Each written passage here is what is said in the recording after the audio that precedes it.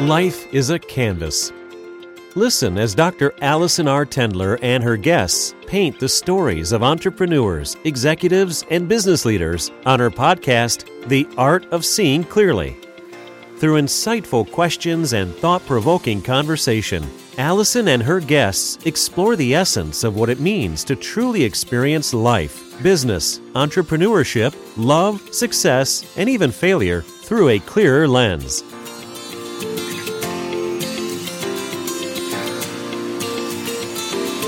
Hey everyone, I'm your host, Dr. Allison R. Tendler, board-certified ophthalmologist, surgeon, owner, and CEO of Art Vision and Artisan Skin and Laser Center. I literally get to work every day to help people see better on the 20/20 eye chart. But true clarity in life and in business often requires a slightly different kind of vision. I happen to have a passion for learning how other entrepreneurs and leaders find their clarity, and I want to share with you some of their secrets to success. Alex Halbach is a native of Lisle, Minnesota. He received his Bachelor of Arts degree in Political Science with a minor in Business Economics from South Dakota State University in 2007, graduating magna cum laude and with honors college distinction. Alex continued his education and received his Juris Doctor and Master of Business Administration degrees from the University of South Dakota School of Law and the University of South Dakota Beacom School of Business in 2010. While in law school, Alex served as the Alumni Development Graduate Assistant and served as the American Bar Association representative for the University of South Dakota School of Law. Alex has had a successful law career as a former partner at Cutler Law Firm and developed a passion for business, real estate, and development that has led to many entrepreneurial ventures. Currently, Alex is founder and partner in Boulevard Properties and chief legal officer for Milbourne Seeds. We're excited today to learn more about Alex, his insights, and how he sees the world clearly. Alex, welcome to the Art of Seeing Clearly. Alex, nice to have you on our podcast today, and look forward to getting to know you a little bit and some of your leadership skills that have helped make you successful in this world, and maybe you can give us some tips and tricks for those who are listening. Perfect. I'll sure try. Sounds good. So, kind of starting from the beginning, you grew up in a little town called Lisle, Minnesota. I actually had to look up to see where Lisle was. Yeah. And it's way on the eastern side of Minnesota. So how big was the town and what was it like to grow up there? So I always say that I grew up as a borderline Iowegian because Lisle falls right on the Minnesota-Iowa border, just south of Austin, Minnesota. Okay. Town is about, last I checked, about 550 people. So is it declining? Is it one of those types of towns, or is it staying about the same? It's staying about the same. Actually, it had grown a little bit from when I was in high school. Not a ton, but enough that it was a number that was increasing. And we used to always joke when they put a new census sign up. We were like, "Oh yeah, we're 8 people more than we were 10 years ago." That's progress. So, I mean, small town. I graduated from Lisle High School with, I think there were 14 kids in my class, and we were 200 kids K through 12 in the same building. And a few years after I graduated, they built a brand new school in Lisle. Mm-hmm. So, a new building for K through 12 students. So did you grow up in town, or were you a country boy? So I started in town and then I moved to the country. I'm trying to remember how old I was, 8 or 9 years old when I moved to the country. And so I like to say that I grew up in the country. I grew up in the country when I was little. My grandparents all farmed. We had crops and those types of things. But I state that my best childhood ever, I was a child until I was 10. And when I moved off of that country, I'll call it a farmstead for lack of a better term. So I was curious on what your upbringing was. Yeah, nope. I started in town and then actually moved to the country to the farm where my dad grew up. We bought my grandma's farm and kept it in the family and moved to the country. And we have did some crop farming and then really just a hobby animal farm, mostly for 4-H exhibits. So we had cattle and hogs and so did you show rabbits? And I did, yeah. What was your favorite of the animals? What was your favorite? And what was its name? So I was a pig guy.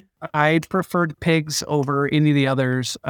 My brother was a cattle guy and still actually raises and sells show cattle. even today. But I had this guilt that, the one that I can remember the best, that was kind of a roan-butted, blue-butted guilt, and her name was Bubbles, because she would walk over to the water fountain during the summer and just stick her nose in and just blow bubbles all the time. So that was one that always stuck out to me. But yeah, 4-H was a pretty important part of my life growing up. Was active in Minnesota 4-H all the way through, graduating high school, and then went back as a summer assistant, as kind of the intern, and worked for the county extension office, mostly in 4-H programming. So I really like to credit 4-H as being one of the first areas that kind of piqued my entrepreneurial interest, because I got to experience so many different areas, project areas, got to do photography and computers and, all the different livestock species, and really just got to explore lots of different things through that program. And so I really think that helped me become a more well-rounded person, and somebody that was open to different opportunities when they would come around, because I grew up doing that through 4-H. So I think that some of our listeners maybe don't even know what 4-H is. And we often think of 4-H being more for those smaller outlying towns. I was in 4-H when I was little. Didn't ever show animals or anything, but I did get a blue ribbon on an outfit that I sewed at like age 9. Oh, there you go. Claim to fame. There's that.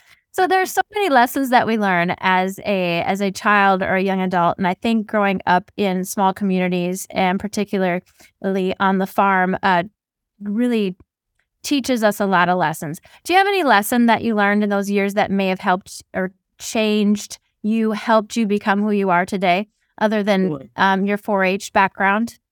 Something that happens. Yeah. I think 4-H background, and also growing up in such a small community, it was so important for you to be active in everything, right? I mean, I was a 3-sport athlete, played football, basketball, baseball, was involved in choir and band and the National Honor Society. And in those small towns, you have to do it or they don't exist, but for you doing it. And again, I think really that team mentality of just jumping in and helping wherever you can.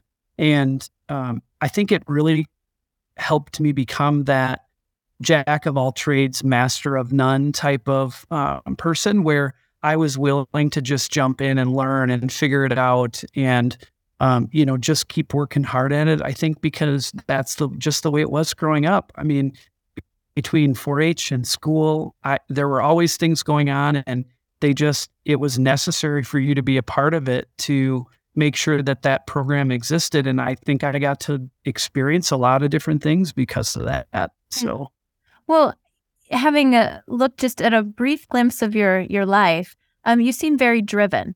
And as you talk about your time growing up, you also have to be very driven to want those things. I mean, so is it just you, or was it the situation? And what do you think makes you drive? What gives you that drive to succeed? Because that's not in everybody. That's really not. And so I just want your, kind of your thoughts on that. I would say that my parents, I think, really encouraged me to stay active and stay involved, and really encouraged me to stay active in lots of different things. And so I think my parents helped install that drive, and a lot of that is just, I feel like it's inside you. Either you have it or you don't. I just feel like when I was growing up that it was just part of being who I was, where I was at in my life. And I think that's continued. I went on to South Dakota State University and was very involved in student government, and in, I was in the Pride of the Dakotas, I was in the Honors College, and really continued that diversified integration of lots of different student organizations. Ultimately became the student body president my senior year of undergrad at South Dakota State. And yeah, I think I just had this thirst of continuing to understand, different areas of life. Did a lot of international travel, was involved in student government, was, just had this interest in all things. And do you think that drive ever gets in your own way? oh, for sure. Yeah. Like how? I very much have a problem saying no. It's something I always feel like, oh, well, it won't take that much time, and it would be a huge help to or, a huge help to this person or a huge help to that person if I could just, jump in and help along the way. And it can be overwhelming at times. I ask that because I think that's an important thing to talk about, because as that person who is driven, who is curious, who wants to learn a whole bunch of things, who wants to be there for their family, their community, that can also lead to, possibly feeling a little overwhelmed. And so you really have to manage that. They always say if you're saying yes to something, you're saying no to something else. And I think that is a hard balance. And do you have any, suggestions or ideas for things you might be working on to try to achieve that? That because there's give and take, and there are really busy times and there's less busy times. But what do you do to try to help balance that? Yeah, I think for people that are in this space that like to drive, they want to be helpful and they want to say yes and they want to get involved.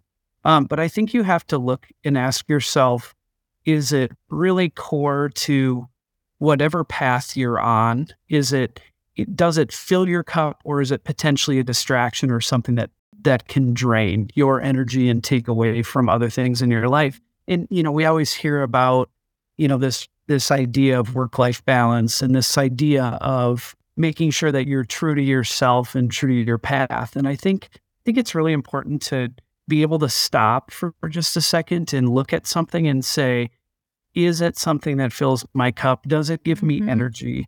Does it allow me to, to further me and make me better into some area, or allow me to become more of an expert in some area? Or is it a distraction, or is it something that somebody else might love an opportunity to jump into? And so being able to look at yourself and do that self-assessment is really important. And I think it takes a level of maturity to be able to run that analysis. So I really agree. And you started answering some of the questions that I had, because one of those things was like, what does increase your energy for you? What is that thing that this just fills my cup? Like, I love doing this activity. Yeah. What's something? Oh my goodness. Well, one of the many things. So you'll have to kind of pick one. But somebody asked me the other day, they said, well, like, what are your hobbies? And I think what I have learned is, in the areas that I have started to move in from a business perspective, they really are more closely in alignment with really my passions. So I'm starting to say a lot of my entrepreneurial activities are really hobbies of mine. And they really do fill my cup. The property business that I've been working on for the last few years really is important to me. I love old projects. I love historic properties, and I love to see them given new breath and new life. And so for me, the planning and the walking a job site and seeing progress actually happening is really just super energizing to me. And so anything that is in that space, I'm involved in the Board of Historic Preservation. So being able to see projects that are going through the pipeline, understanding what drives people to engage or to do that work, and then being a part of, protecting that history, or in a lot of cases, it's figuring out a way to preserve a level of it, but also just make it better and make it more modern is really fun for me. Do you feel that your energy is derived from the ideation creative side? Because then there's the tactical side of who's actually going to go in and get that project done. Yeah. So there's different levels of what I what we call our geniuses. And so I'm like, I can see your energies coming from like, how do we get this project off the ground versus like, do I actually have to do the project? So I would say my favorite is walking through and saying, oh my gosh, it would be so cool if we moved this wall, or we took this down. We just make it happen. Yeah. So So, going through law school and spending countless hours watching HGTV. I mean, that's the way it goes, right? They just walk through and say this, and it happens if we do it. And yes, budget be damned, right? Yeah, budget be damned, and all of it's done in like an hour show. So, I mean, it should just be that easy, right? You walk through a space, and next thing you know, everything is exactly the way you want it to be. You and I would get in trouble together because that's how I am too. But now I've been able to assemble kind of a team of people to help execute that vision. So, I think everybody also has to understand, where is their strength, right? Is there strength in the vision side? Is there strength in big picture thinking? Is there vision in seeing what could be? Or is there strength in taking someone that can say what could be and then executing and creating that, right? So the doers versus the seers. All the details that need to get done, and this signature needs to be signed by this date to make this happen by this time, and making sure that whole happens. Vision and that happens accordingly. And there are definitely strengths on both ends. So you went to SDSU. So how in the world did you get up to SDSU in Brookings from Little Lisle, Minnesota? I mean, maybe 4-H, or because they had an amazing band. I'm not sure. So they had an amazing band. I looked at a lot of schools when I was trying to figure out where to go for college, and my parents really pushed me to go to South Dakota State. I really wanted to get as far away from home as possible. I wanted to go really wherever was the furthest distance away was kind of the driving force for me. I don't know why. I had a really...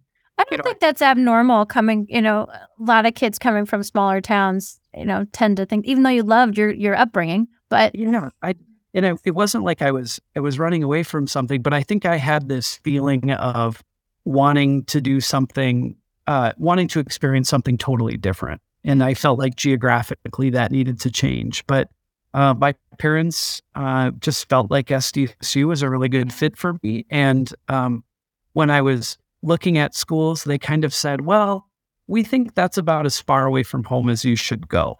And so I'm like, well, that's perfect. SDSU it is. And I knew within a couple of weeks after landing there that it was a really good fit for me. So you majored in political science. Did you feel like, and then you went on to get your law degree as well as an MBA? I mean, talk about an overachiever, somebody who must really like those books. But so isn't it kind of fun though? You had all those years of study, which isn't really creative at all. And now you're in this chapter that you get to like, where did all this creative energy come from? Like, is there ever like, wow, I was this person and now I'm this person?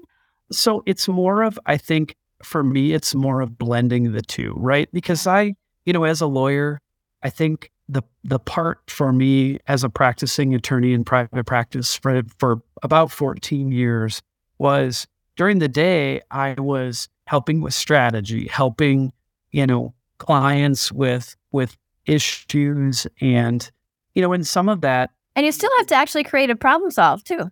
Yes. And now that I think about it. That's problem solving too, but it's very detail oriented and it's very, I'm executing something for that client, right? They want to be able to move this matter forward, or they are moving into a project and they need a new business formed, a new company formed. They need all the details and pieces lined up. But I think what I was missing in that 13.5-year career was the big picture, the vision, the execution, the being able to walk into a room or run to Sherwin-Williams and buy a new can of paint and actually transform a space in a day, right? Did you feel that some of that confine that you're in actually drained your energy by the end of the day? Oh, yeah. Yeah. Okay. For sure. Okay. For sure. And I think so what I did is I used the property company and kind of the renovating and the design aspect of my business and my entrepreneurial side to fulfill the gaps that I was feeling in my professional career.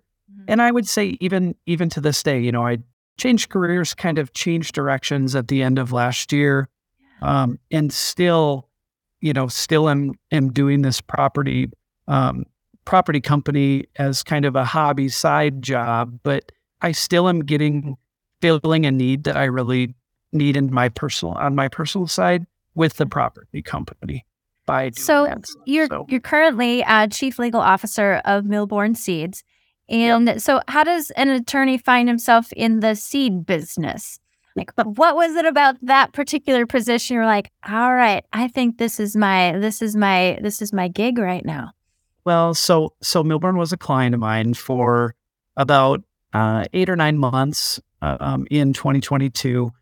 They had reached out because they were growing really rapidly. They had a lot of M&A work, a lot of business work, not Lawyer work. Okay. One of my favorite clients that I got to work with, some of the favorite types of clients that I got to work with in private practice were those that I got to integrate more on the business side than strictly on the legal side. So, and I still have a lot of really good friends and clients, past clients of mine that will call and say, hey, we're thinking about expanding into this area, or we've had an opportunity that has presented itself. What do you think? And they're not asking me what I think on the legal side of the world. You're asking me from a business side. Yeah, from a business perspective, what my thoughts were. So Millborn kind of offered that opportunity to mesh that business and legal side together. So do you enjoy, do you coach? Do you, like business advise? Do you do any of that? I would say I do it in kind of an ad hoc fashion. I don't have any paid consulting gigs, but I get calls all the time from people that are like, hey, what do you think about this? Or how would you structure that? I just met with a friend / past client of mine actually about 2 weeks ago at Startup Sioux Falls, and sat down with them, and they're working on fine-tuning their kind of their next strategic direction. And they just said, well, what do you think? And I had all sorts of questions on, have you thought about this? And if your growth area is projected to be here, what is going to incentivize an investor for stepping into that space or coming alongside you as a startup? And so I really do, my head thinks that way. And I'm, again, I always joked with people, if you want to buy me lunch or a cup of coffee, like I have no problem in talking to you for an hour or whatever, if I'm eating or drinking. And then you might make a new friend, by the end of it too. Exactly.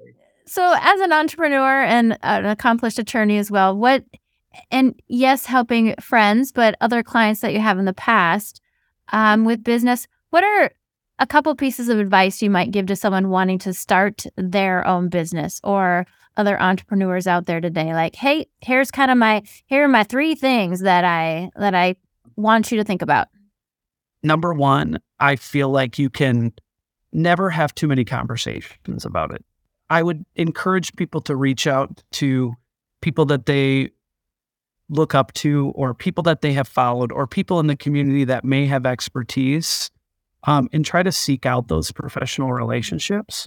Not necessarily for, in my situation, legal advice as much as it is, hey, I just love to pick your brain.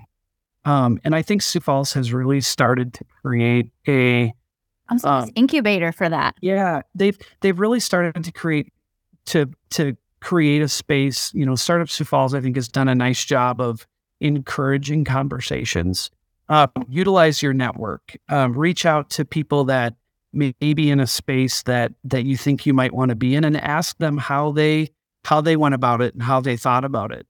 I have found that this community is extremely welcoming and very open to having those types of conversations. Because I think you can't really, I don't think you can go wrong by just asking questions and having a conversation. And I would also say, do that with anybody that will listen to you. Bankers, accountants, lawyers, marketing professionals, take advantage of your network and have a conversation, because I don't think you can go wrong in potentially learning something from one of those professionals. So, well, I think that's one of the things that I hope Alex also that people will get out of, my podcast if they listen is that there is that community and reaching out and learning from others who have been in similar situations or know things because bringing it all together does take a true village, and just having the courage to listen, desire to learn, and make some of those connections, I think can really propel you forward in ways you may not even realize. So as far as, go ahead. I was just saying, it's a propulsion thing, but it's also a trying not to repeat the similar or same mistakes that others have done too. Why waste energy that way? Exactly. So if someone can say, hey, I thought about that the same way you did, and here's the problems that I ran into when I tried to address it that way. Yeah. And you can say, oh, well, instead of me falling, making the same mistakes and tripping on steps, D, E, and F, I can jump right to step M because that's where you're at. I think there's a lot of value in avoiding mistakes. I think there's a lot of value that comes from making mistakes and learning from those mistakes. But I think you can learn just as efficiently and maybe even more efficiently by having somebody tell you, I thought about it the same way you did, and I stumbled or I tripped, and instead I'm doing it this way. And I think that can be really helpful and really powerful too as you try to move forward. So, and then you've also gained a mentor in the exactly at the same time. So you recently announced a new partnership in Boulevard Companies, and that is your development side. So how did that evolve, and why does that excite you so much? So Boulevard Properties started kind of as a mistake when. And of course, I already figured out you live on the boulevard, so hence. Yeah, that's. So everybody, Alex lives on a boulevard in Sioux Falls, one of the beautiful boulevards. So. Yeah, super creative name, right? But so I love older homes. I think I've told you that. Love older homes. Love all that is historic preservation and the character and attitude that comes with properties that are of older age. It's just, they say, oh, they don't build them like they used to. Well, there's some truth to that. So I started doing a major renovation in the house that I'm sitting in right now, top to bottom, total renovation. And in order for me to do that, it included lifting the house off the foundation and putting new foundation underneath it. As part of that, I needed to move out of the house for probably, it was planned for a year. It ended up being almost 2 years that I didn't live here. And I needed a place to live while this one was being worked on. And so I was looking for apartments in downtown Sioux Falls, trying to find a place that would fit what I needed for that period of time, and also something that was relatively affordable. Because after living in college rentals and rentals when I was in law school, I was really ready to build equity in something when I graduated. And so it really kind of rubbed me the wrong way to think about renting again for a year or 2 years. And so you bought a building? So I bought a house, a second house, actually, because it was cheaper to buy another home than it was to rent an apartment. And so I said, well, I can own it for 2 years or a year and a half, 2 years. And in the meantime, I'm going to continue to try my skills at renovating. So I bought a house that was in a lot of love in Central Sioux Falls, and moved in, gutted the kitchen, gutted the bathroom. Actually, I did that before I moved in, but gutted the kitchen, gutted the bathroom. And did you do this yourself as Mr. Handyman? Yep, okay. I did it myself with some help from my family, from my dad, and ended up replacing a window and ordering cabinets and doing a new kitchen and just putting that all together in kind of a 60-day period, a rush before I moved in.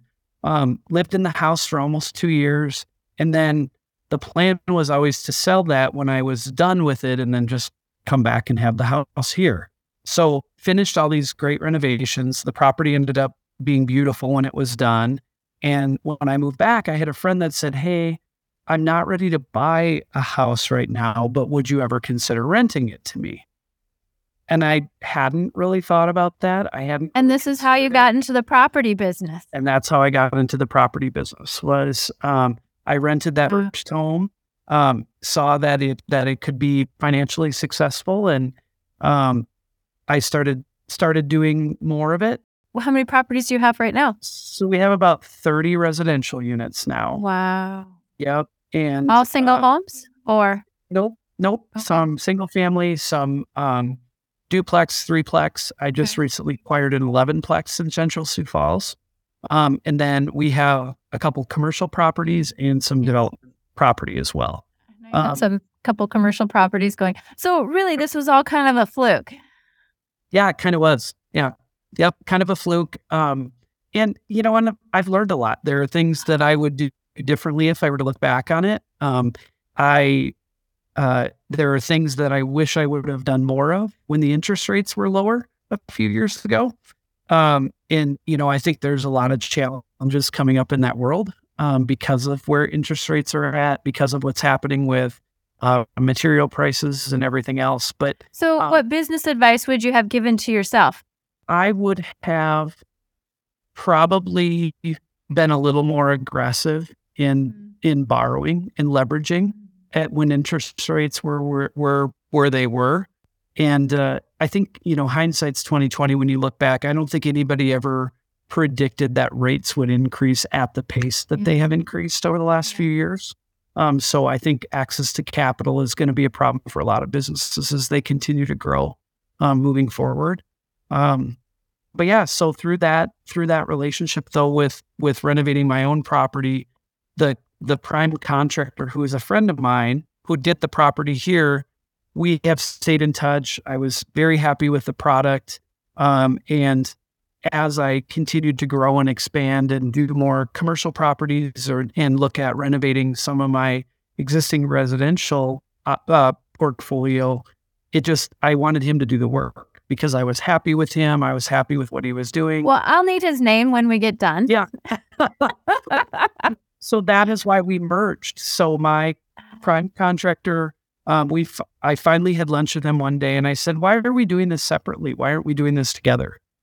Because one of the biggest limitations in my property company was when I would get something purchased, I would want to get work done before it was ready to rent, or, we had looked at some kind of higher end flip type of, and I don't like the word flip, but some higher end reimaginations of some properties. Oh, that's a good word, reimagination of a property. Yeah. But the biggest limitation on that was I couldn't find people to get the work done. I couldn't get slotted into their schedule. I couldn't get, my biggest limiting factor on growth was not being able to get the actual physical construction done.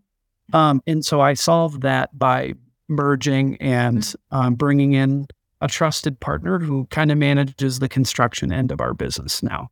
What do you think about, you said, in a way, I'm putting words in your mouth slightly, but didn't take some of those risks at the time where maybe you should have. Yep. I feel that way as well. And it's like, am I missing out on something, or am I being smart? Or how do you guide, some of your business clients, or would you in those situations? I don't think there's right or wrong. There's hindsight. You can make it look either way, but I struggle with that. And I'm going to bet other people too. How much do I stretch myself financially to make that leap? What are your thoughts? I think everybody has a differing level of risk tolerance, right? I think the first step to being able to make some of those decisions is truly looking at yourself and understanding what is your risk portfolio, or what is your risk tolerance, right? How much are you willing to risk in order to get to where you're going? Some people might say, I'm not really willing to risk a lot to keep moving. And chances are those are probably not entrepreneurs. They're probably not people that are going to hang their own shingle, that are not going to buy a business and move forward, because as anybody that has ever done that knows, you put a lot at risk to be able to do that. In some cases, you put it all on the line for that, right? And I think as an entrepreneur, you have to assess to yourself, what is that risk tolerance? Because there are opportunities for you to be an entrepreneur or to be a business owner that are not as risky. In the way what I point to in situations like that are like franchise businesses, right? Where somebody comes in and the process is already at least done and the model's there, and business in the box, right? Yeah. I'm going to buy the business in the box. I'm going to pay a $25,000 franchise fee, and somebody's going to tell me exactly what I need to do to move in this direction, right? Mm-hmm. And then the problem with that is, and there's trade-offs with all of this. If you go get business in a box in the form of a franchise, chances are there's going to be a lot of rules though on how you operate, right? You've got brand standards, Stipulations. Stipulations. You've got capital requirements. You've got, design standards for the retail space, whatever it might be. So a lot of entrepreneurs I've found that have higher levels of risk tolerance are also more, they want to control their own destiny when it comes to a lot of those items. Because it's ultimately somebody else's business who's Correct. franchising it. Yep. Yeah. So it might not mix with your risk portfolio. It might, or your risk tolerance, and it might not give you the ultimate freedom that you want to run your own business, but it might be enough that you can get a taste for it so you can decide what you like and what you don't like. So I think one of the first steps in to understanding how you should be in business for yourself is understanding your risk tolerance. Because, again, when I look at, man, I wish I would have pushed harder. I'm pretty risk okay. So for me, I'm not risk averse. I'm probably the opposite. And sometimes I can be too aggressive. And it depends upon what stage you're in, too, for many things. What's one of your favorite projects that you've done to date? Like, this was the bomb project. Oh my gosh.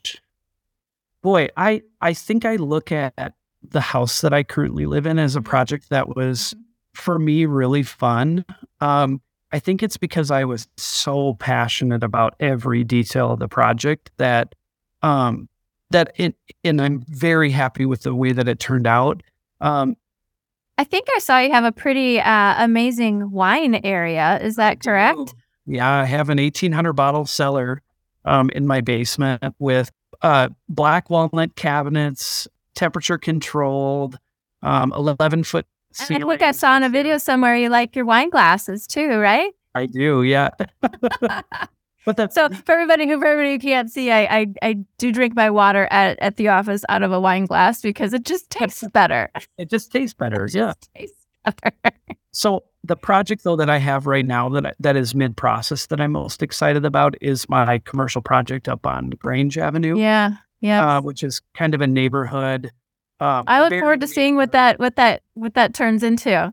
Yeah. So we've got restaurant concept, outdoor space. Yep. Rooftop patio. Yes. In a neighborhood that I think could really use that resource. That community resource. Yes. Yeah. Let me bring on that word community for a moment. We talked about all the stuff that you're doing as, like, hey, here's how I make my money. Here's what I do. But you also give back a lot to the community. Mm-hmm. And when you say you say yes a lot, you've said yes a lot to some amazing organizations within our community as well. You've helped run their boards. Number one, I'm like, again, how do you do all that and manage it? Because all those take a significant amount of time. And then how do you set, how do you set up your boundaries for yourself so that you preserve and maximize some of the time for Alex? Like, do you get Alex time? Yeah, I think, for me, the Alex time really is when I get to throw myself into those projects that I'm passionate about. I really get a lot of energy and enjoy that work. What's the old, and I don't want to get really cliche here, but people always say, find what your passion is and then figure out a way to make money with that passion. It is so true. And for me, a lot of that time where I would say I classify it as me time is really time spent working on those projects and in those areas that I just really get a lot of pleasure and enjoyment out of. So, but yeah, I think again, when you're looking at board service as well, there's a lot of really great organizations in this community. A lot of great organizations that have a lack of people that really want to jump in and get engaged at that level. And I think there's a lot of young professionals in Sioux Falls that have really a level of imposter syndrome where they feel like they don't have anything that they can add to a board, or that they aren't good enough to participate or be involved at that level. And I would tell all of them that they're full of a bunch of crap, because there are so many organizations that just need people to care and to participate. And a lot of times they have openings on those boards and they haven't filled them, or they don't even know who to ask. And so I would encourage people, if you have interest in serving, if you have interest in being part of a nonprofit or a nonprofit board, to reach out to the nonprofit and say, hey, I really appreciate your mission. Your mission resonates with me. Is there anything that I can do to help? And I think they'd really be surprised at the amount of outpouring of offers that they would get if they're willing to do that. Alex, considering that you didn't grow up here, how did you kind of immerse yourself in community? How did you find your place in community, and maybe some advice or tools for others who might be in a similar situation? Boy, that's a really good question. I think, so if you're familiar with YPN or the Chamber at all, that I think is a really great way to meet people and to find out what's happening, whether it's in the nonprofit space or just the business community space as a whole.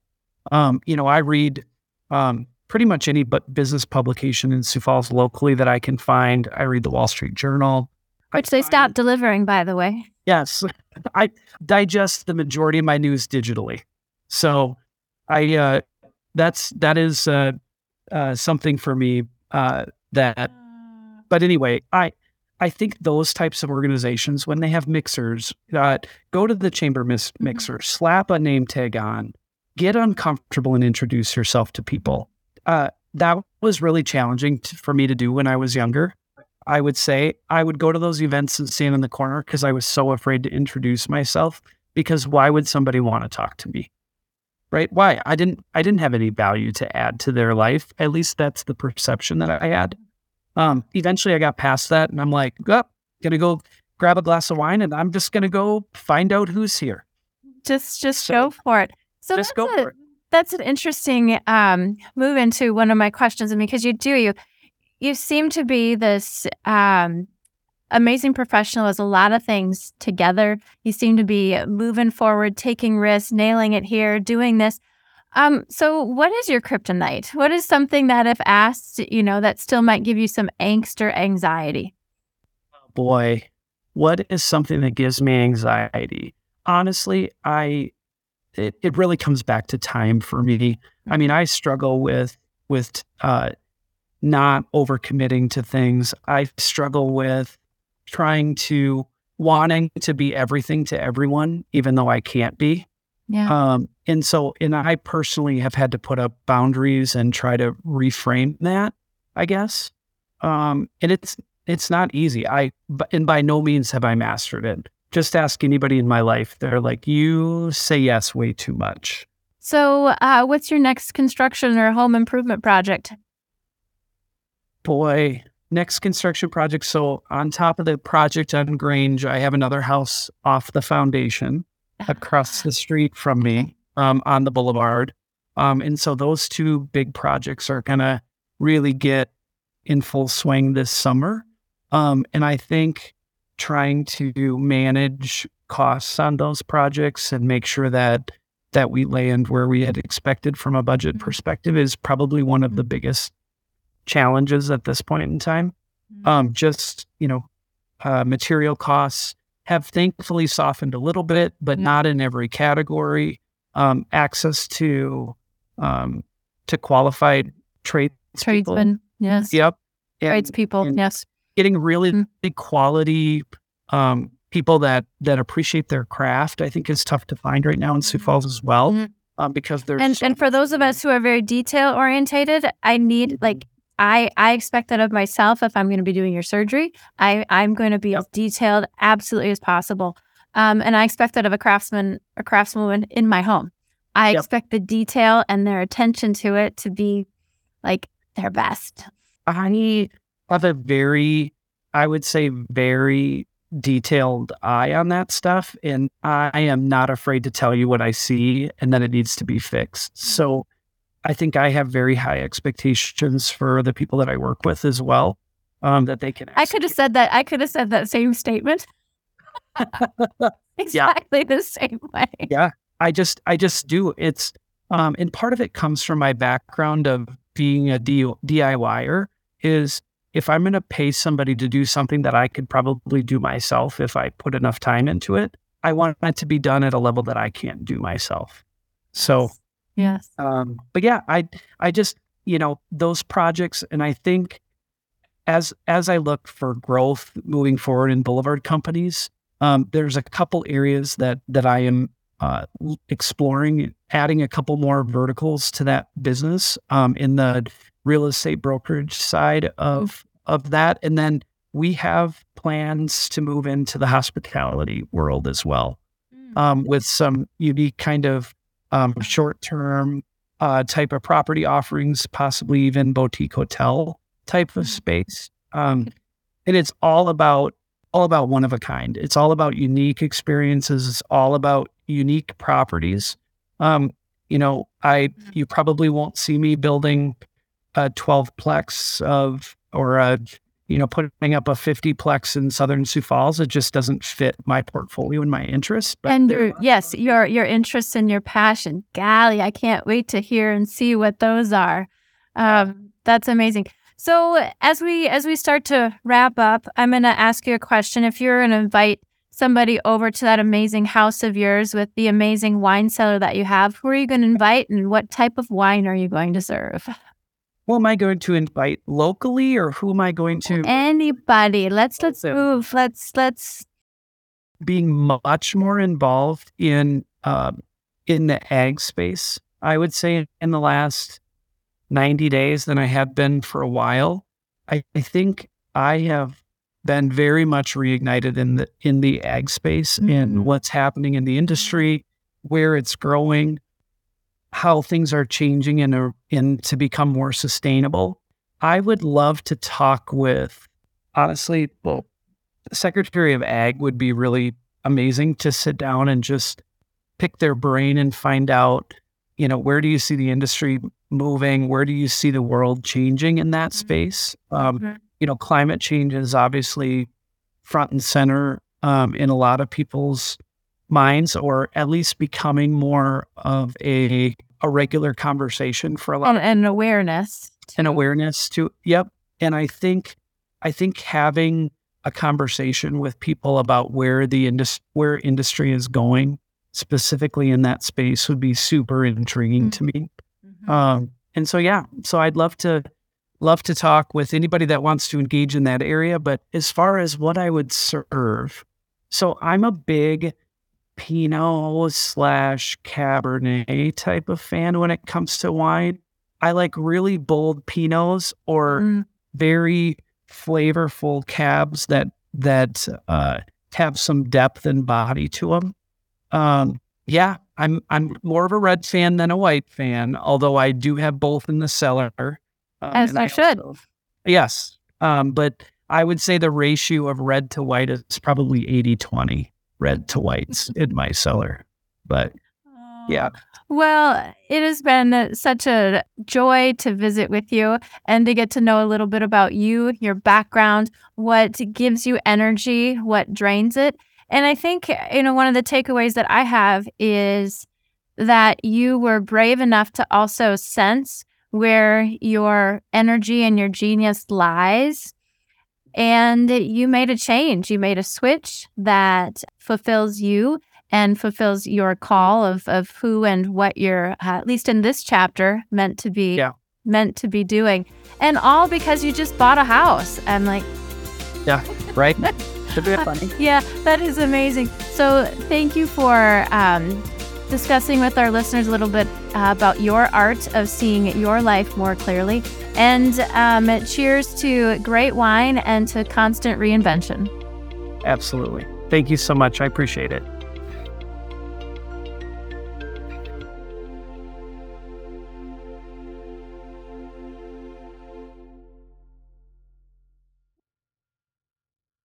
This podcast is a part of the C-Suite Radio Network. For more top business podcasts, visit c-suiteradio.com.